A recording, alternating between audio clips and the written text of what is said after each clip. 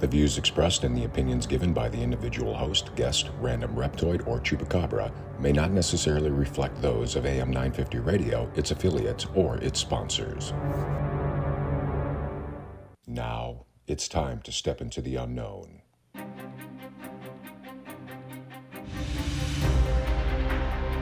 There are things people experience but never talk about. A shadow moving in the corner, flickering of the lights, a disembodied voice. We invite you to talk with us. Share your story, share your experience, because this isn't just your story, this is our story. This is GhostBox Radio with Greg Bakken.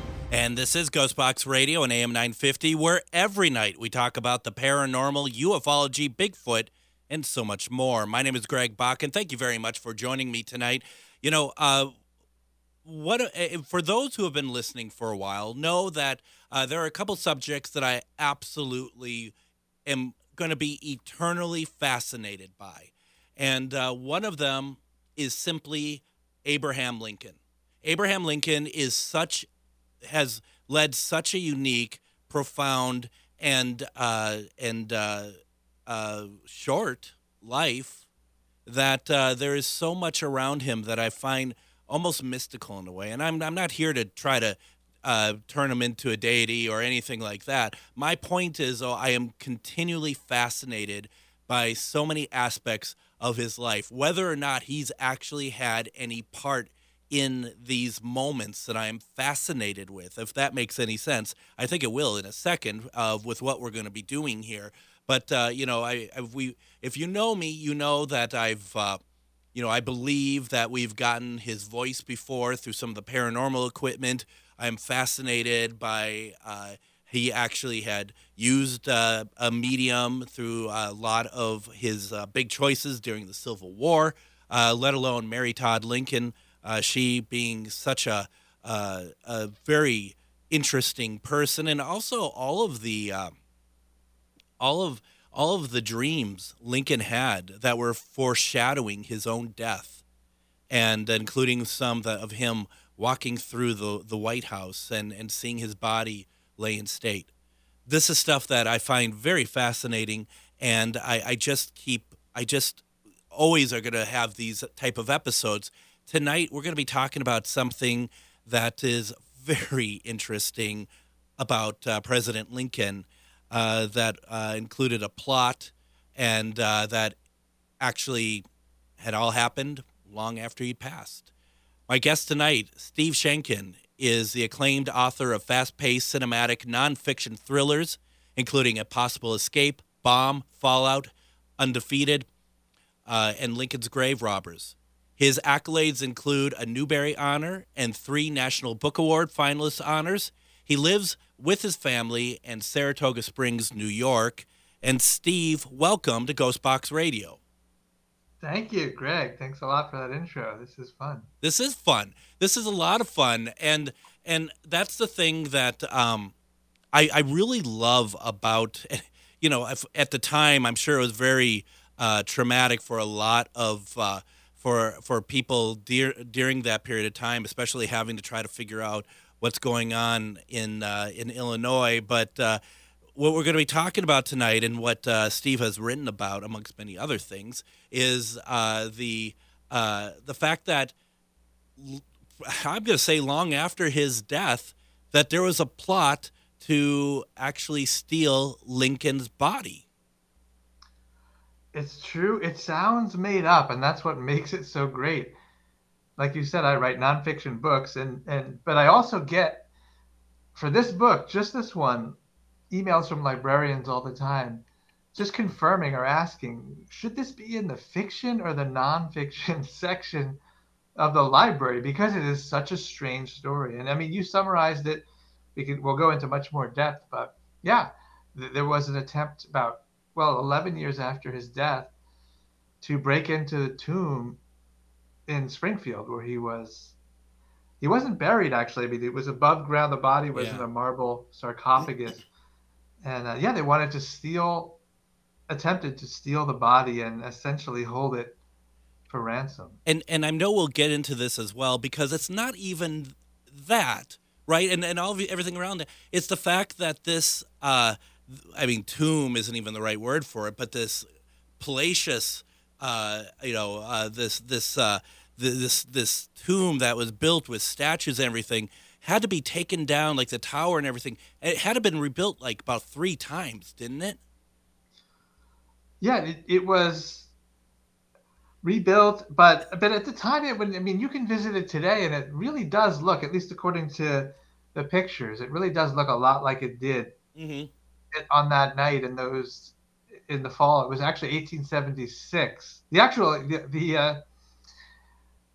actual attempt took place on election night. They kind of thought, well, maybe no one will be paying it. It's not like they had CNN back then to watch Right. the election results, No. but people were. You would go to a newspaper office or something and wait for the results to come in. And so it was a good night, they thought, to go to the cemetery and steal a body. So, what is the back in the day? I mean, like you said, Lincoln had been dead for 11 years, and what was the fascination still with Lincoln all those years later? Was that a direct response to the how the Civil War was handled, and how some, especially in the South, had been so angry over how it ended? I think so, yeah. And that's related to this story, but it's also true, even independent of it. I mean, yeah, it was we think we're partisan now. Well, guess what? We've always been like this, Right. And it was even worse then. I mean, we fought a civil war. Let's hope it's not going to be worse than that. But yeah, absolutely, Lincoln. Even after he was dead, revered by many people, as he still is. But especially then, when people, in Springfield, Illinois, where he lived, I mean, people knew him. They used to walk down the street every day to go to his office, and Yep. people knew his kids and his wife. And but yeah, a very different view, not so far away from there in the South, of this guy who had led the Civil War, and so that he was very much, yeah, a political figure, even in death. Absolutely. Even in death. So, and we have about I'd say about 6-7 minutes before we hit our first break. Why don't we Okay. start talking a little bit though about what this plot was, and why would anyone think that stealing a dead body, let alone a president's, would actually be a good idea? Right. And the guys were not geniuses, but they did have a plan. I mean, in their defense, I'm not really defending them, but they did have an idea. So the short version is, it's a wonderful story. You just couldn't make it up. They were counterfeiters. Yeah. So they had this great operation going. From their perspective, it was great because they had this counterfeiting operation going in Chicago. And one of their gang, really the most important member of their gang, because he was the artist, the one who literally made the money, $20, $50 bills. They were so good, apparently, you could take them into a bank, and it's really hard to tell that they were counterfeit. Well, that guy got thrown in jail, and that's the very beginning of where I start my book, Right. because it's interesting, but it's sort of the background. So these guys, these counterfeiters, came up with a plan where they were desperate to get their engraver, their artist, out of jail, and they came up with a plan. This is the part nobody knows about. The story is very well documented, but their thinking, not so much. They thought, if we can go to Springfield, it's a couple hours away, we'll break into the tomb. There's no security. It's nothing like what you would see today. I mean, Yeah. there's a padlock on the door.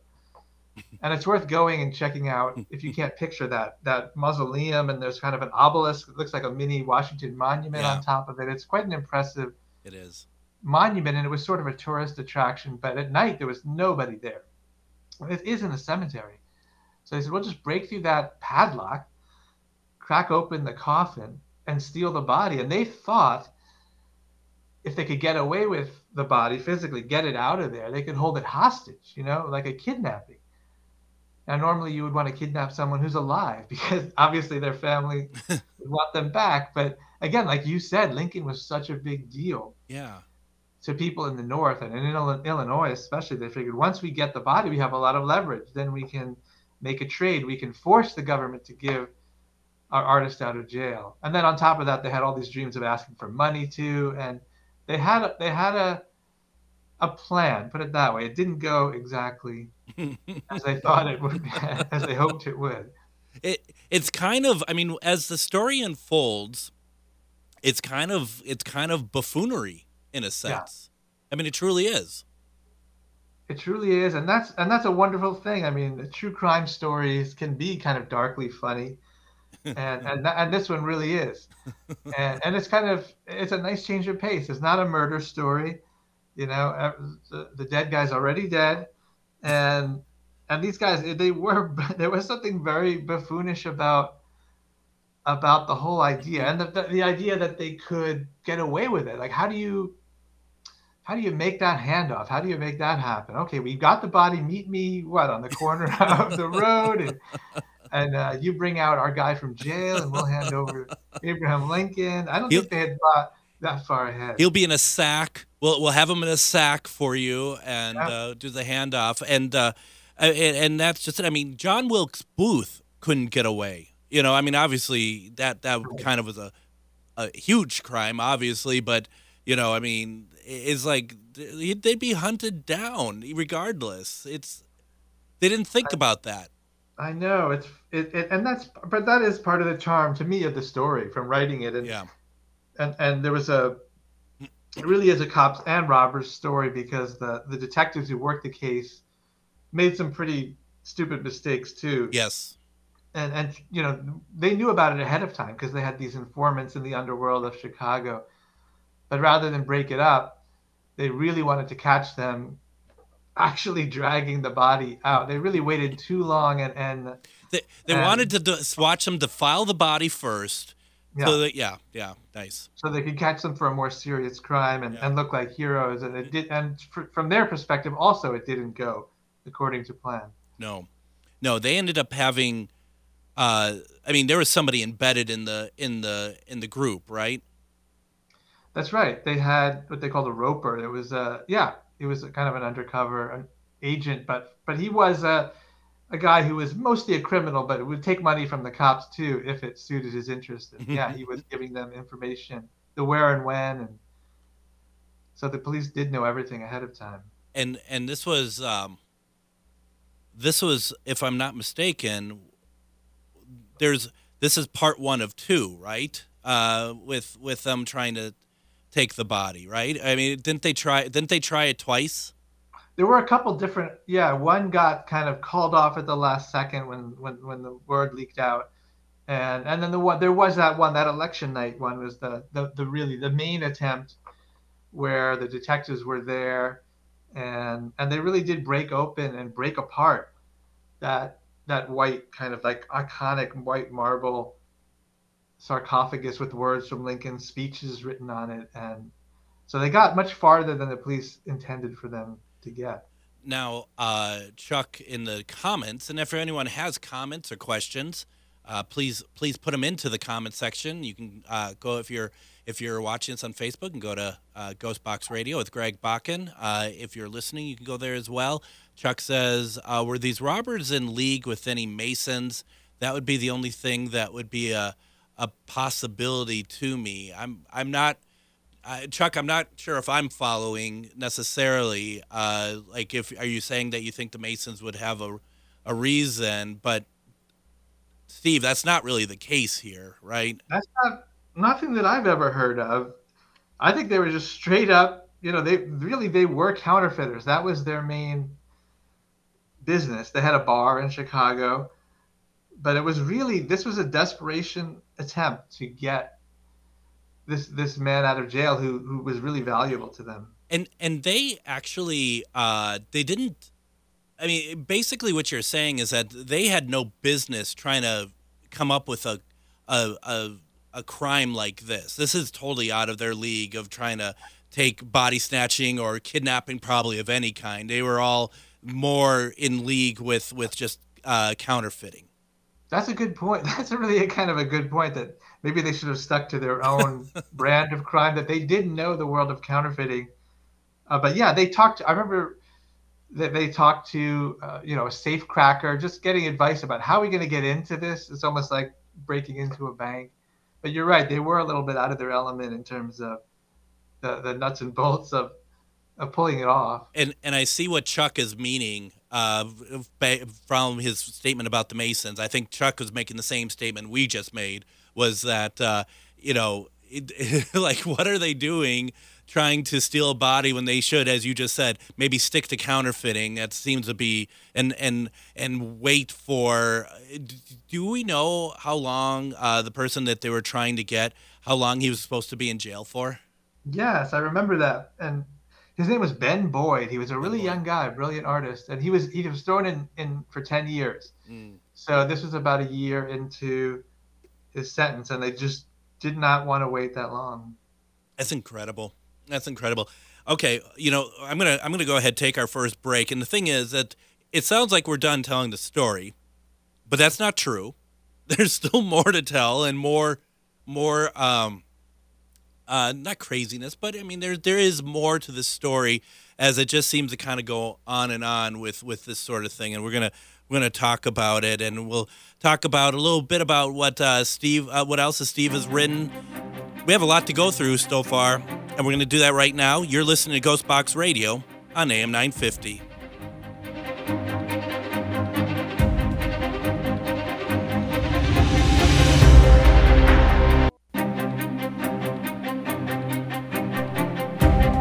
And I just wanted to remind everyone, tomorrow in Anoka at Billy's Bar and Grill, we're going to do Ghost Stories and Beyond. And we are very excited to be doing this one again. We did this last year, actually a year ago. It was February last year, where we did what we call 18 minutes of nonstop paranormal activity at the Grant House.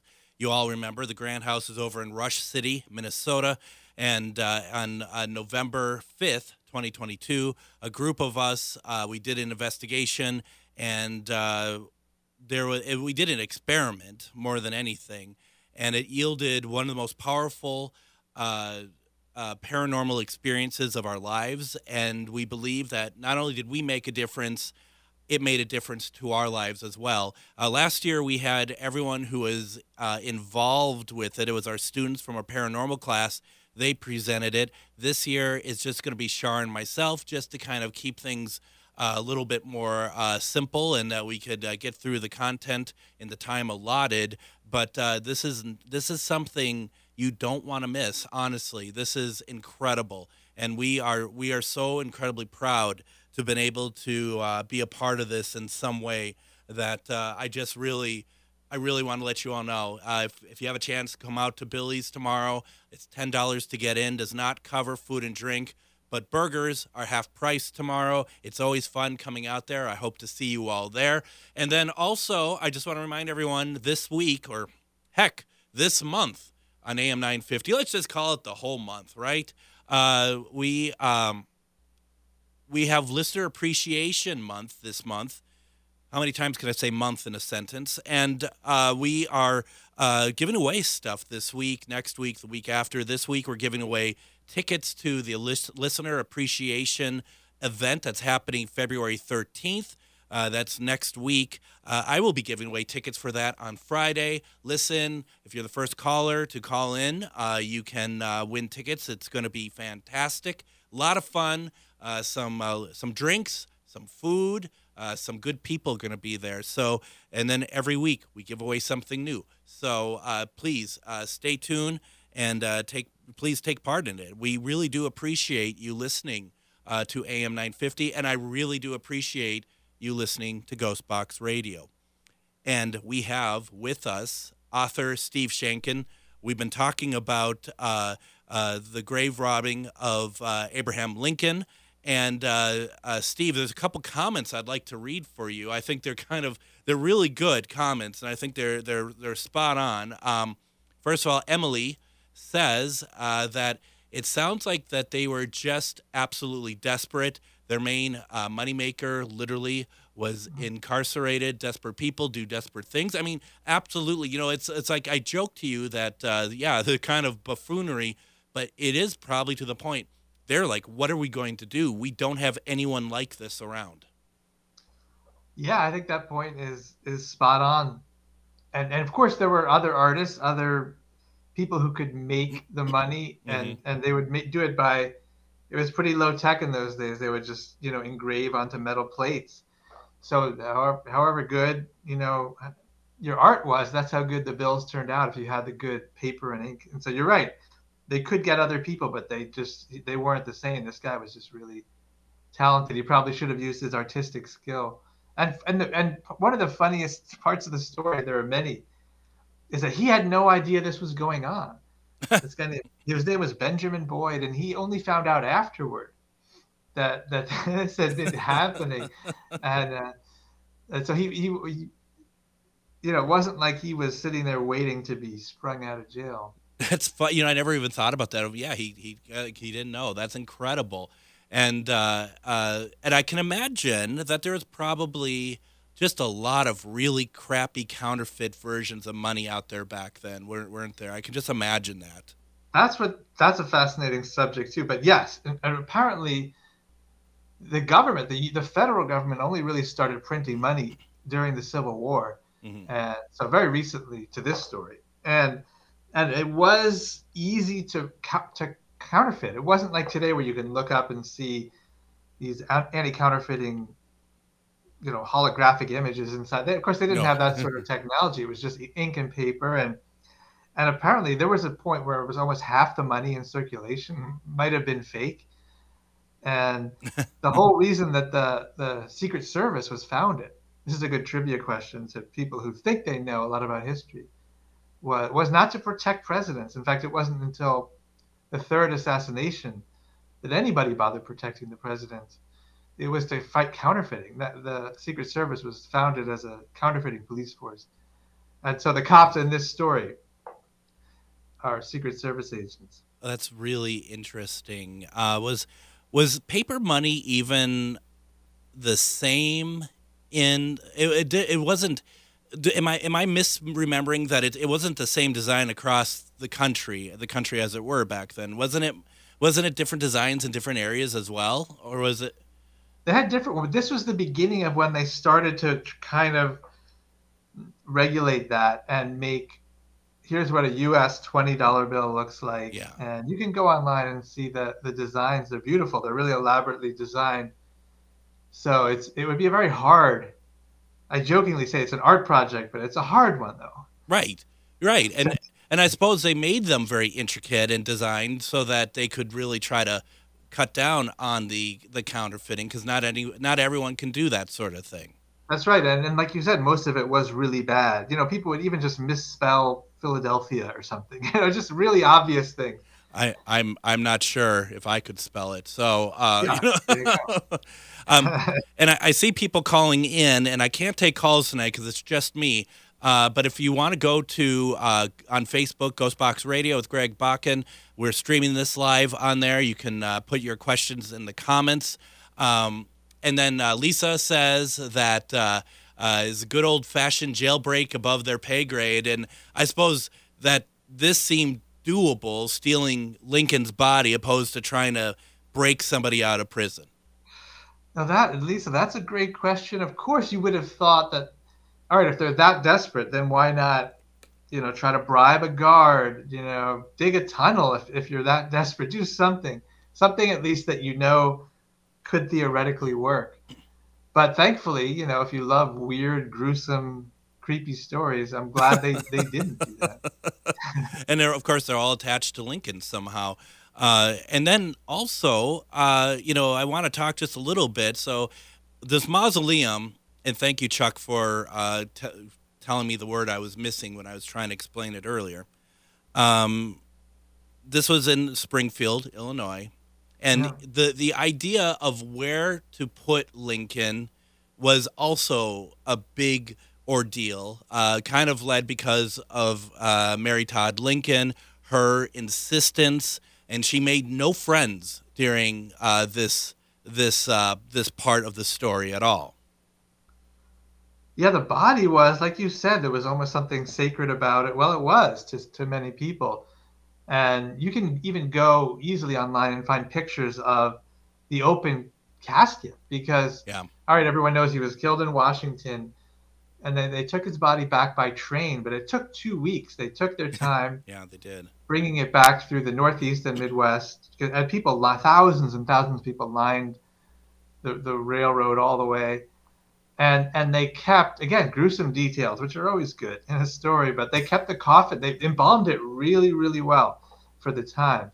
And they even had a makeup artist come along with them to keep him looking as best as he could, under the circumstances. But and it wasn't until they got to Springfield that they closed it. And actually they put the body, and this is significant because it came up years later, but they put the body inside an airtight lead coffin, and then that went inside the more elaborate marble sarcophagus. Now, if I remember correctly, a couple things. Number one, I forget the gentleman's name, high-ranking official that was in charge of the whole train trip. That he was absolutely dead set against anyone trying to take a picture of Lincoln. So the one that we do have is one that he was very upset that got out because they didn't want any pictures, from my understanding, pictures of Lincoln lying in state. And then secondly, if I'm not mistaken, there's a picture of the funeral procession that's traveling across America, that there is in one of the pictures like a baby Theodore Roosevelt. I remember reading that too. Maybe when they're going through New York City. Yeah. He's in the window of his apartment building. Exactly. Yeah. It wasn't an apartment building. Of course, they were wealthy. It would have been a fancy brownstone. But yeah, I've seen that. Yeah, I think you're right. Yeah, there's. I mean, it's just, it's so weird because you have that picture. You have the picture of when Lincoln was being sworn in for his second term, that John Wilkes Booth is in that picture. There's just some real. I mean, this is why I cannot get enough of Lincoln. There is so many synchronicities and so many interesting things to it. Have you seen on Discovery Plus, and I bore everybody with this, the documentary called "The Last Photo of Abraham Lincoln," where it's this photo that is said to be of him dead in the bed where they took him across the street from Ford Theater, where he died the next morning. That the people upstairs, they were photographers just staying there, and that they were able to get in and take this picture when nobody was there because the person guarding the room at the time after he passed, they kind of made it work, and that the whole thing is about, could this possibly be real? It's hotly contested, but it's a very interesting documentary on it, and those pictures of him, that one picture of him laying in his coffin that no one should have taken but did, that looks like Lincoln. This other picture really doesn't look like Lincoln, but it looks like a man that's dead. It's such an interesting thing. I'm making the note just to look that up because I'm like you. I'm obsessed with this stuff too. But I know I don't know that story.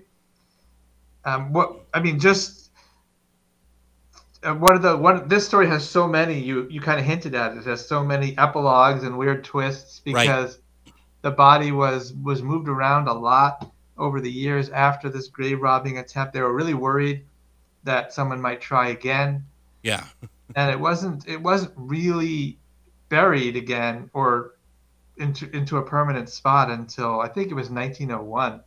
And they did look, just to bring it back full circle, they did open his coffin at that time and look to make sure he was still in there. Yeah, they did.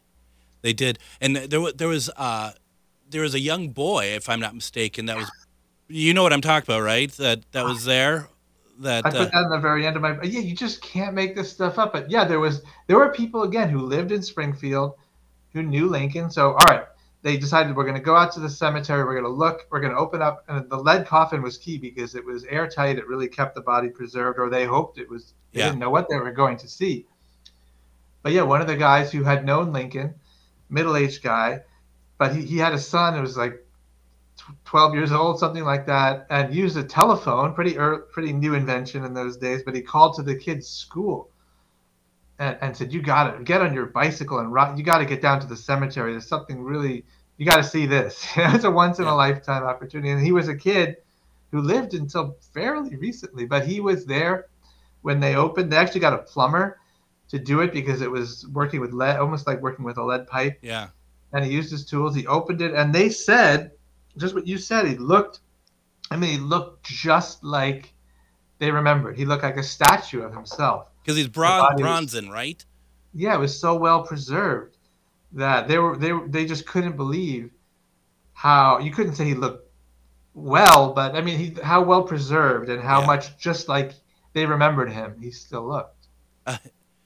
So incredible and so incredible. So then from there, they and that's the thing that you and I were talking about. I mean, before this opening, you and I were talking before the show about how, kind of in a way, Lincoln's body was kind of in plain sight for 20 some years, but no one knew because they were trying to hide it in the least likely place that someone would go and look to steal it again.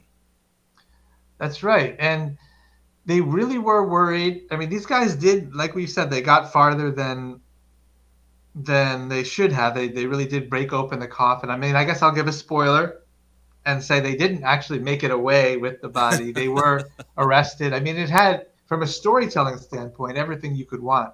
There was a shootout in the graveyard. The guys got away temporarily, Yeah. but they did stupid things. You know, they went right back to their saloon in Chicago because they didn't know where else to go. And so, of course, the police were watching that and arrested them. And so after it all, they went to jail, not for very long because it technically wasn't a very serious crime in terms of laws on the books. Yeah.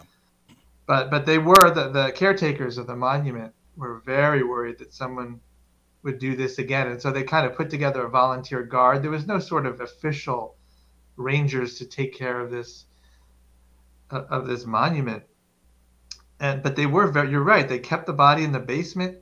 They kept moving it around, kind of misleading people about where exactly it was because they knew it just wasn't secure. It's incredible.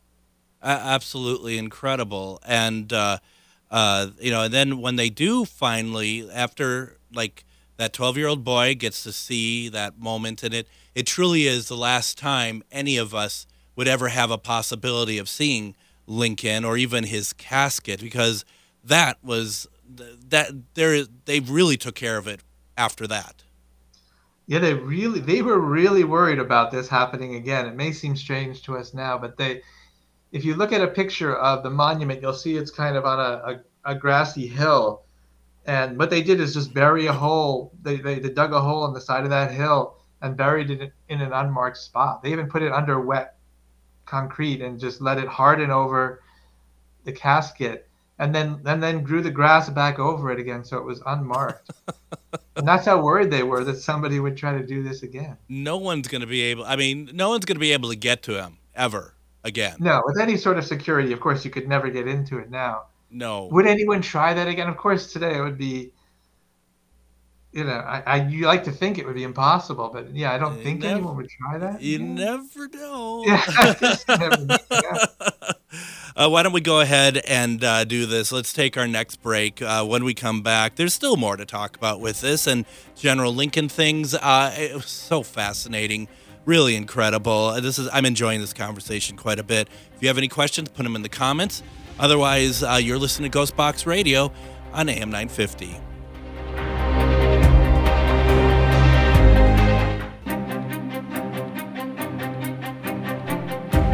And I'd like to tell people, and I'm really excited about this. If you remember, we did this over Halloween.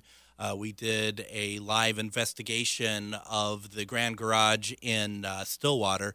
Well, we're going to be doing that again on February 21st. It's going to be a special 3-hour episode of GhostBox Radio. But this time slightly different, and I really want to get people out here for it. Last time we did not open it to the public. This time we kind of are opening it to the public. What we're going to do is we're going to have the Tilted Tiki is going to host us. For those of you who don't know, it's this beautiful, wonderful tiki bar, great food, great drinks. There is no admission price to get in, But please buy some food, buy some drinks, have a good time.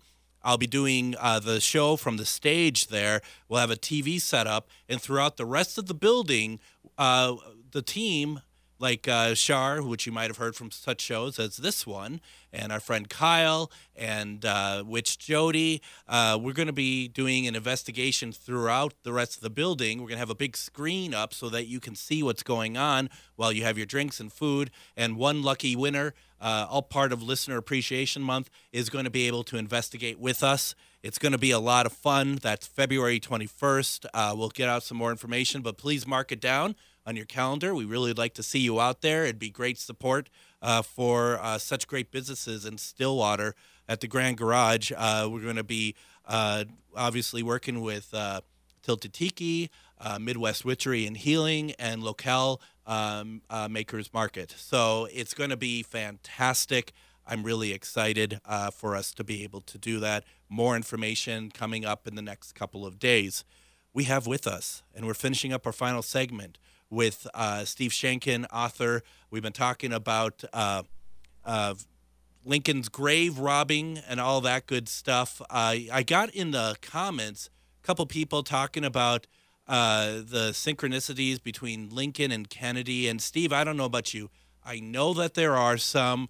I've never actually fact-checked them because I know this is one of those things that really is open for a lot of, like, you know, rumors and I'm not saying that the folks putting it into the chat are insinuating that, but I get kind of leery about putting that, and I don't know enough about it to actually talk about it, I guess. Yeah, I'm kind of in the same boat. I remember hearing about it, though, even in high school, and being fascinated by some of the links, just some of the common coincidences between names and that are involved in the stories. And so, yeah, there's probably people in those comments who know a lot more than we do about that part of history. And I remember, for example, like I've always was told that Lincoln's secretary was named Kennedy, and Kennedy's secretary is named Lincoln.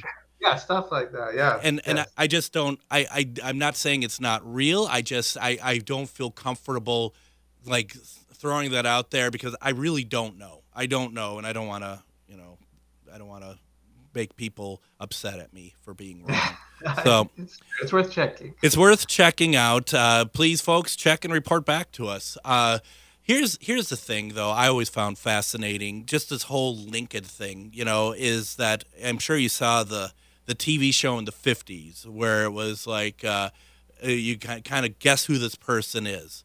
And this guy who is in his 90s, he comes on, and he has a big bandage on his head, and he comes on, and they try to guess who he is, and he's like, I was part of a major historical event, and what he was a part of was he was at Ford's Theater the night of Lincoln's assassination, and this is in the 50s. He was 5 years old. Wow. When that happened. It's on YouTube. Go check it out. I mean, when they guessed it, they guessed it pretty quick. But when they guessed it, you could hear the crowd just gasp. And like I said, he was in his 90s, and he made it this far in life. And I said he has a big bandage on him. Well, they bring him out to, I don't remember if it was shot, because, television at that point mainly, I think, was in New York. I don't know if that's where it was. They bring him out there, and he falls. Like the day before, the day after, or the day before or that day, he falls, hits his noggin. They have to bandage him up. He dies like days or maybe a week or so later from complications from that fall. Wow, I can picture that clip that you're talking about. Right? I didn't know that detail at all about the fall. Yeah. It's pretty.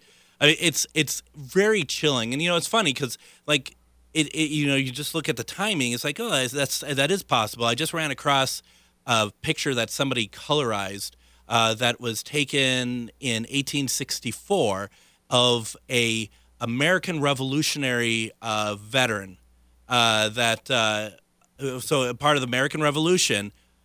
He was 100 years old when that picture in 1864 was done. And it's really interesting thought. I was just talking about with friends over the weekend that he died during the Civil War. What he fought for in the American Revolution, this is what he saw his country turning into when he had died. That's amazing. And of course, I had to just quickly try to do some mental math. But yeah, that makes sense that it could. Of course, that's realistic if he lived to be 100. And that's amazing when you start to see those connections. And right? Maybe time it's not as long ago as we really thought. It's exactly it, because it's like, well, American Revolution, that was like 200 years before Civil War. No, it's not even close. No. I mean, it's 100 years from the time we're talking about, Lincoln's grave robbing. It's all relative. And then the final thing I want to kind of throw your direction, just all these Lincoln synchronicities, being that, if I'm not mistaken, wasn't Lincoln's son a part of, just by happenstance, well, at least 2 presidential assassinations, if it wasn't 3. Like he's been a part of at least 2 of them. And it's just like, what is going on with this Lincoln family? The family, yeah. And you mentioned Mary, and of course they had some sons died really young. Really young. That family, yeah. What a really tragic.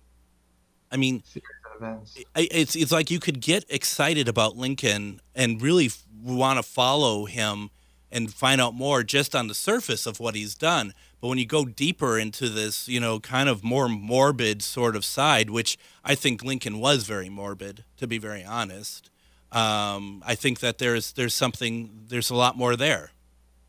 Yeah, he clearly had some that people who knew him talked about him. He would just kind of go into these really dark moments, and they just couldn't tell what he was thinking about. And there were other attempts. People may know this, but there was an attempt to assassinate him before he was even sworn in. There was a really well documented plan to try and get him as he traveled the other way from Springfield to Washington. It was going through a train station in Baltimore, and there was a really well documented attempt to shoot him while he was. That's right. On that train. That could have happened. And they wasn't it that they were that the Lincoln Party, they were all aware of it, but they had to be very careful about it. Like, didn't the train, instead of even going straight through, didn't it kind of, which seems incredible that they would do this considering knowing what was happening, that they kind of stopped for a while because the timing is what was crucial here. Yeah, the assassins were expecting him to come on a certain train. You had to, at that time, change trains. Yeah. You had to actually cross town on a wagon. Yeah. To get from one line to another. And that's where they thought he would be really vulnerable there. And so Lincoln, and it was really, there's, again, no Secret Service in the sense of protection at all. Just some friends with guns, basically. And they said, if we change and go on an earlier train, we could probably get through before they find out. And so Lincoln just showed up in D.C. Nobody was expecting him early in the morning, and he actually took a lot of grief from that. People made fun of him for sneaking into town, but I think he had a pretty good reason to do it. He kind of had a disguise of some sort. I don't mean necessarily like a funny nose or anything, but I mean they really tried to hide who he was, even though he's this massively tall person. Right, he had some sort of cloak on, but again, you're right. He couldn't. He was 6'4". And really thin, and a really distinctive figure. Yeah, he didn't blend in very well at all. No. So let's talk a little bit about your book, because we talked about what the book is about, but your book itself is available on Amazon, right? Yeah, any of my books, available anywhere that you would pick up books, and bookstores too. So this book is called Lincoln's Grave Robbers, and there's others that you have written, and they're all nonfiction, which is kind of my jam. I mean, fiction is great, but I really like to know history. I like to know what's going on. Yeah, that's true for me too. What is it that made you decide in particular? I mean, it sounds stupid to even ask because we've just been talking about it for an hour, but the idea of writing the book about Lincoln compared to the other books. Was this earlier book, a later book? Is this something like when you decided to start writing in this genre that this was like, I this is one topic I need to write about? It was just because, like I said, stranger than fiction, Yeah. which always grabs me. A true crime, but not the one that you're expecting. The fact that it pulls in, like we're talking about Abraham Lincoln and these parts of history. It took place at this really significant moment in American history, but it's not really well known. I think that's, to me, the most exciting part about it, was that it's really not, even now, it's not very well known.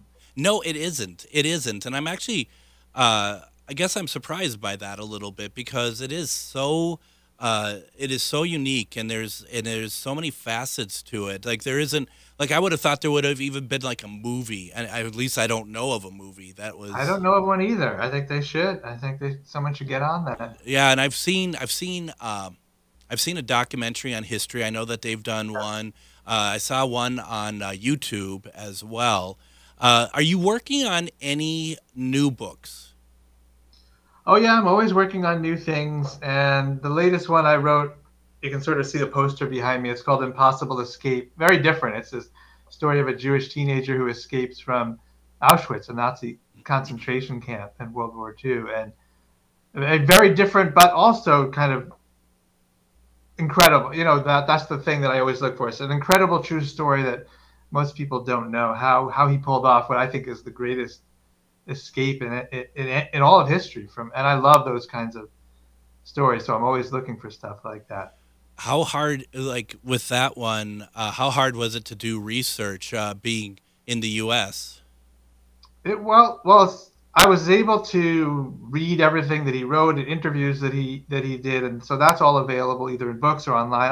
I went to Poland and Slovakia Oh, nice. and researched from there too, because I just felt like I just had to. I mean, that was like, if I wanted to study Lincoln, you got to go to Springfield, you got Yeah. to go to this tomb.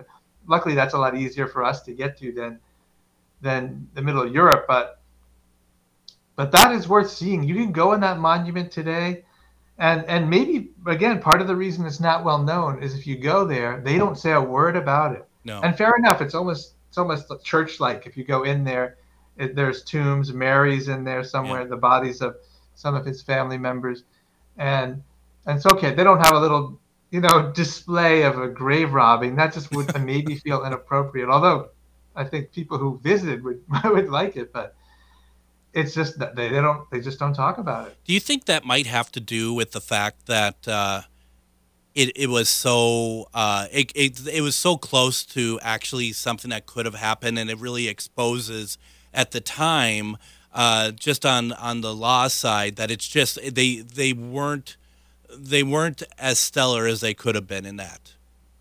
That's definitely true. I think it was embarrassing. It was really horrifying to them. If you go to the everything in Springfield, a lot of it is about Abraham Lincoln, of course, and you can see the house he lived in. But if there's the presidential library, and I don't think it's on display, but I remember an archivist said, "Hey, you want to see something cool?" And he pulled open a drawer, and in the drawer were the grave robbers' tools. Oh, wow. They had a hammer, chisel, a lantern, and when the shootout began, when these police started firing at these guys, they dropped everything and made a run for it. And like we said, temporarily got away, but they dropped everything in the graveyard. And so these artifacts do still exist. Wow. And yeah, I don't know if you could do something. I mean, I know that of course it would make a great display, but again, in the library, is that the kind of thing that they want to talk about? I I guess. don't know. Maybe I feel like it's part of the story, and it certainly would get younger people interested. And It, I'd go for it if I were them. it really shows, and maybe not in the best way, but it really shows what Lincoln means to the country, I guess. That's a good point too. How important? Who else would would get this kind of attention? And besides Abraham Lincoln, you're right. Absolutely. Steve Sheinkin, author. go please check out his books over on Amazon, and please support him. Steve, thank you so much for joining me tonight. Thank you, Greg. This was really a lot of fun. It was. Thank you so very much. And then, folks, I hope to see some of you over at Ghost Stories and Beyond tomorrow at Billy's Bar and Grill in Anoka. Starts at 6:30. Everyone, have a good night.